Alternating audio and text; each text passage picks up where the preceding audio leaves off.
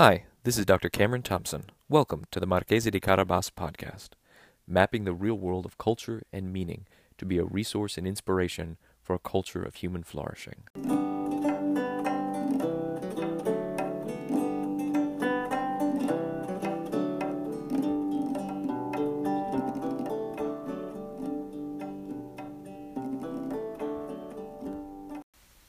It's been a few months since the last podcast episode, and I wanted to check in on why that is. Why the pause? What's been going on? Well, we've been in the process of moving, so despite the temptation to let this become another of those great podcasts that started and then left off after a few episodes, we have a legitimate sort of period of transition here that we've entered into, and finally getting settled back in to be able to create more episodes for this podcast and continue our adventure. So why the pause? We've been selling our house in the Twin Cities, that is to say, trying to sell our house, since you can't actually sell a house, you simply put it on the market, and along with a number of other things, in cooperation with a real estate agent and so on, hope that it sells. So, to be technically accurate, we've put our house on the market and we're moving out of the Twin Cities. Where we are moving to, as of yet, is a mystery, and hence part of the length of time in this whole process. So we are currently living up at an old farmhouse where my wife grew up and where her father grew up, and really, frankly, just down the road from where his father grew up and his father grew up. So for a number of generations now, my wife's family has lived within this sort of one mile radius of where we are temporarily living for the time being. What are we doing just now while we're up here? I thought I would update you on this because the whole purpose of our exodus out of the Twin Cities and the adventure that we are embarking on and the nature of the adventure that we're embarking on is actually intimately related to the main theme of this podcast, which is sort of mapping out the real world of culture and meaning and working for cultural renewal, and that is the very adventure that we are on, in sort of a broad general sense. So, what are we doing up here just now in the middle of the countryside of far northern rural Minnesota? Technically, it's just far northern rural country in Minnesota. Geographical terms, it's the center of the state. Anyhow, we are ironically in the middle of what has been recently labeled a food desert.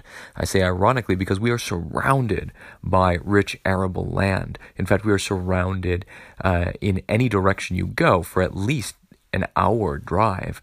You're surrounded by very active agricultural, thriving agricultural activity. So, what is a food desert, briefly? That is the technical term for definition of a food desert is something along the lines of there is little or no access to affordable, healthy food within something like a half hour drive or something like that, something along those lines. No reasonable, affordable access to healthy food in the nearby vicinity. And ironically, that is true here. There's not actually even any farmers markets in the immediate vicinity of where we're at. The closest grocery to where we are, despite being just outside of a town, really a village, to be just outside of the nearby village, the nearest grocery itself is about a half-hour drive away, and that is technically actually a Walmart, so that doesn't quite qualify for good access to affordable, healthy food. But you have to go much further, and there's not even very, very, very many farmers markets in the area, and that's an interesting phenomenon that maybe we could explore at some other time, kind of do a case study and delve into the role of industrialism and commercialization and its impact on traditional agriculture and family farms. But that's for another day. So here we are. We are growing a bunch of our own vegetables, making quite a bit of our own bread to cut costs on grocery shopping excursions back to the cities. We are not the kind of person we're not really setting out to do the self-sufficient homesteader way of life. That is a great vocation for those who choose that. That is not for us. That's not what we're aiming for. However, there are some very real economic factors that come into play living where we do in the sort of on the path that we're on. And part of that is we want access to good, healthy healthy and organic food, we effectively have to grow a lot of that ourselves, at least to heavily supplement what is available. Now, interestingly, that also puts us at the mercy of the sort of various weather shifts and climate changes, and not to get into the politics of all that, because climate changes periodically regardless of human activity, and we're entering into a colder, wetter period in this particular geographical region, and so things haven't grown as well or as quickly. We're about couple of weeks to a month behind where things ordinarily would be. That is to say, we are still waiting on a lot of that food to actually grow to maturity. We're also raising 15 chickens because that was the minimum order from the hatchery. We initially thought we'd get maybe just a half dozen, but we've now got 15 chickens that are about 8 weeks old to eventually lay eggs, which is to get a source for our own eggs that we know will be good and in accordance with what the quality of food we want to eat. And this is also a great formative experience for our children.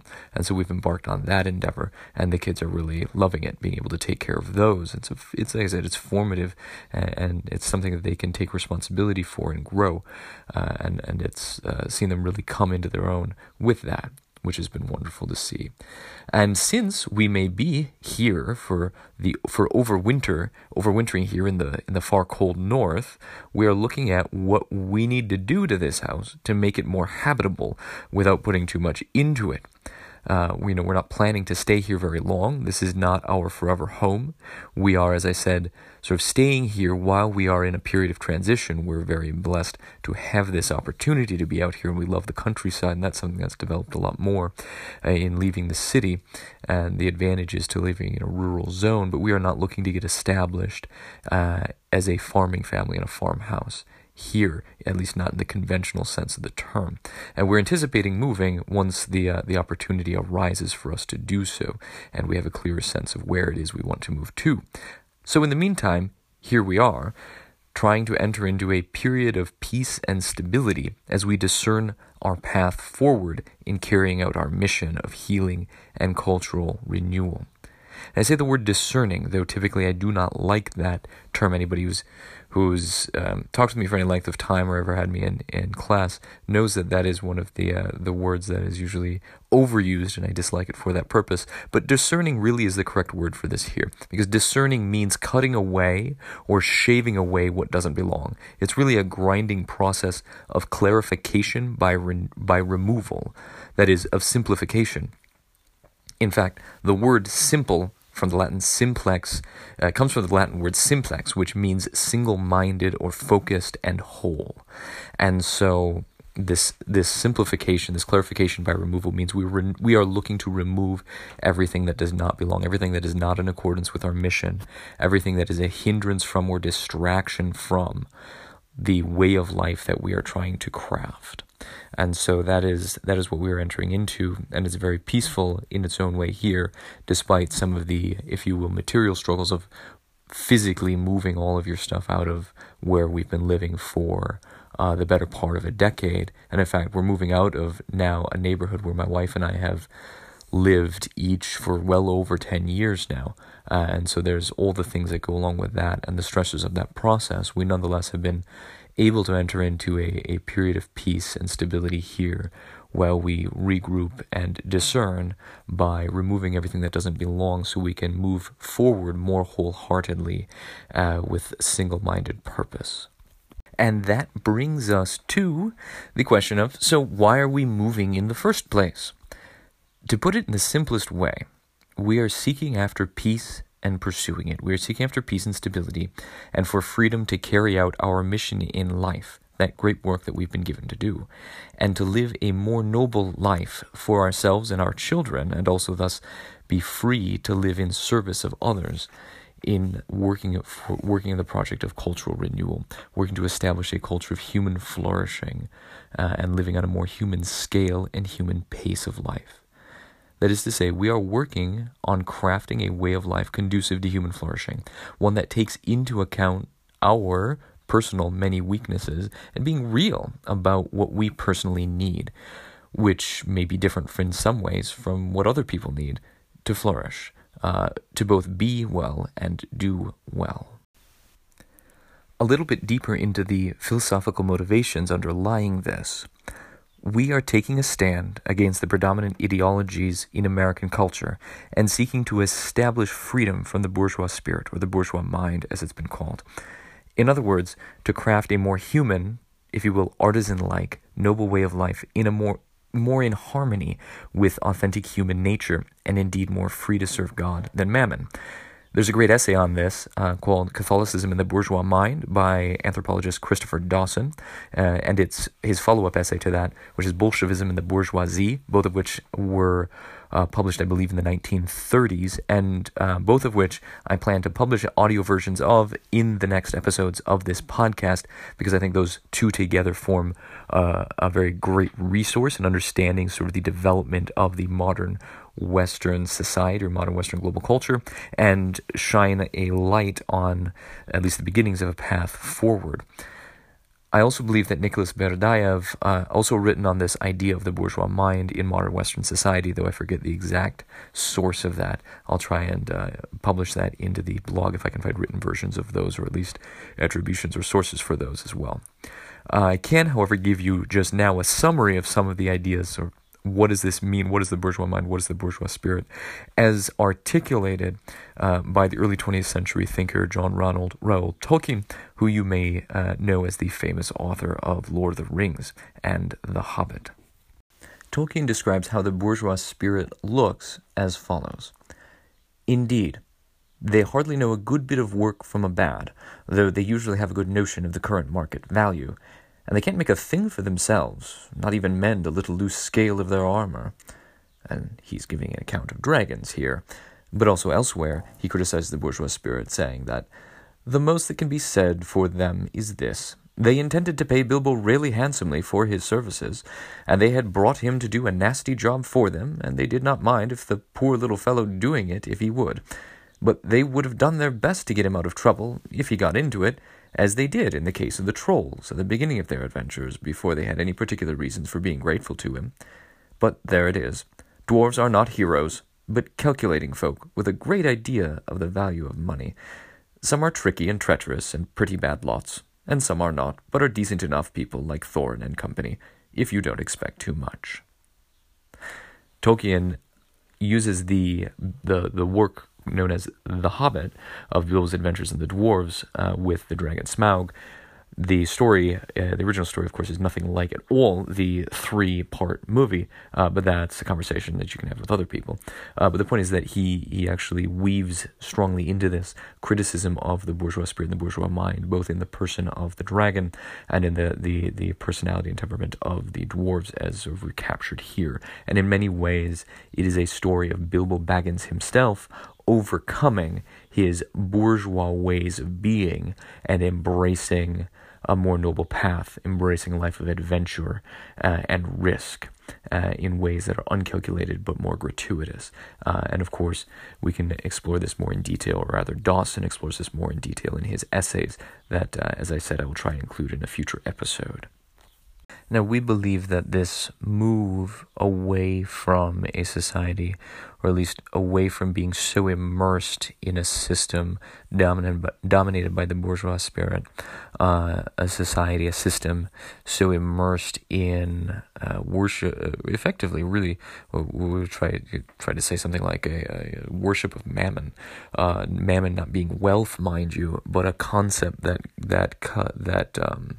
is attributed to the idea of, or that captures the idea of the abstractification of value, abstractification of meaning that's captured in the idea of currency, or even further, the speculation on currency that drives not only the economy but the sociocultural paradigm within upon which that the Western civilization, Western society, the modern West has been built on. We believe that a move away from this towards a more noble way of life, towards a more human way of life, is absolutely vital to any renewal of culture in our day. And even for ourselves specifically, not only as part of the bigger picture of laying the foundations of a more of a society of human flourishing, or a new civilization of human flourishing for ourselves, particularly in our specific vocation, is necessary to remove ourselves from being so embedded within the urban context of modern American city life and corporate employment, in order to get away from, even at a more at the most basic level, to get away from these sort of groupthink, if you will, and sort of dominant ideologies that are just baked into the everyday practices that are required to live in such a system. To be embedded in such a system requires and necessarily entails a lot of kinds of activities that shape your patterns of thought and behavior. In order to be free and get that clarity of mind, to be able to clear our pores and open up to be able to see reality as it is, at least for ourselves, the way that we are made as individuals, we find it necessary to remove ourselves from that particular setting, to live perhaps a little bit more removed, though not secluded and definitely not isolated, but to live a little bit more connected to reality, to live in a way that's more unmediated, connection to the earth, to natural life, frankly to human life, to live more simply so that we can be free to live more nobly. We know for ourselves that that's just necessary. One could even say that more specific to our particular vocation is to cultivate what A.D. Sertillanges has called the intellectual life in his book by that name, which I highly recommend. I think it was written in the 1920s, maybe earlier in French, but then published in English around that time.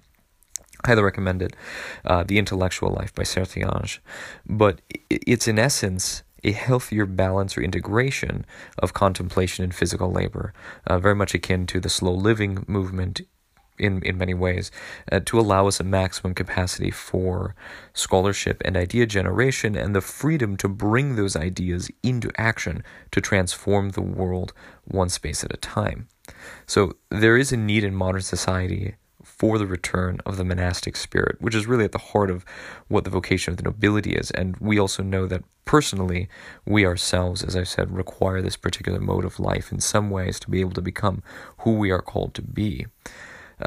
And in future episodes, I hope to dive into more detail of what the monastic spirit means, and of course the many forms that this can take, as well as its place historically in cultural renewal, and for that matter, cultural struggle, historically and in future history, that is to say, on the path forward. If we're serious about looking at a culture of human flourishing and working towards cultural renewal, what is the monastic spirit? What is the place that holds in our society and for us personally, and some of the different vocations that we have in life? Some people are called to be much more engaged in, say, in active activity, and other people are made to be more engaged in what I suppose I recently heard an interview on the Tim Ferriss podcast with Josh Waitzkin, and how he has chosen him and his family have moved to more remote, in the sense of at least being more connected to the natural order, sort of living on the verge of where the jungle meets the ocean down in Central or South America or something like that, as opposed to living in Manhattan, just the very different reality that brings, and the way of life that allows, the different way of life that living outside of the city allows for us, given our particular needs personally, with our own temperament and character, and also to really be able to fulfill our own particular vocation more fully and more wholeheartedly, more single-mindedly in that way. So that's a brief update on where we are at, why the pause in the podcast, and where, at least in a philosophical sense, we are moving towards, what we are moving towards, and the life we're trying to craft for ourselves, and how that kind of connects to, what we're doing in our personal life, kind of connects to what the themes of this podcast are. Hopefully that is not only informative for you, and sort of self-gratuitously, showing you what we're doing, and kind of the realities of my life here, and what Dr. Cameron Thompson is up to, but also perhaps there's something in there that you can glean as applicable for your own life, or perhaps you felt similarly that call to move away from the being embedded in the system of the modern Western or modern American society, and perhaps that might spark an idea in you of what you might want to do. What does it mean to exit the rat race for you? And maybe we should start thinking about leaving the rat race is less of a luxury or a nice to have and a little bit more of a necessity if we were to survive, let alone to create a real cultural renaissance. Thank you again for listening to this episode of the Marchesi di Carabas podcast. And to please reach out and connect with me on social media, anywhere across social media, at C. Mikhail Thompson, or hop on over to CameronMThompson.com to see the blog. Hopefully I can get a chance to put up some show notes there for the podcast. And please don't forget to subscribe to the podcast. You don't want to miss upcoming episodes, especially as I mentioned here, I'll be publishing shortly reading or audio versions of Christopher Dawson's essays to provide some of those more salient resources for you to the degree that I can make them available. Happy to help, and let's continue working towards the renewal of culture. Thanks again.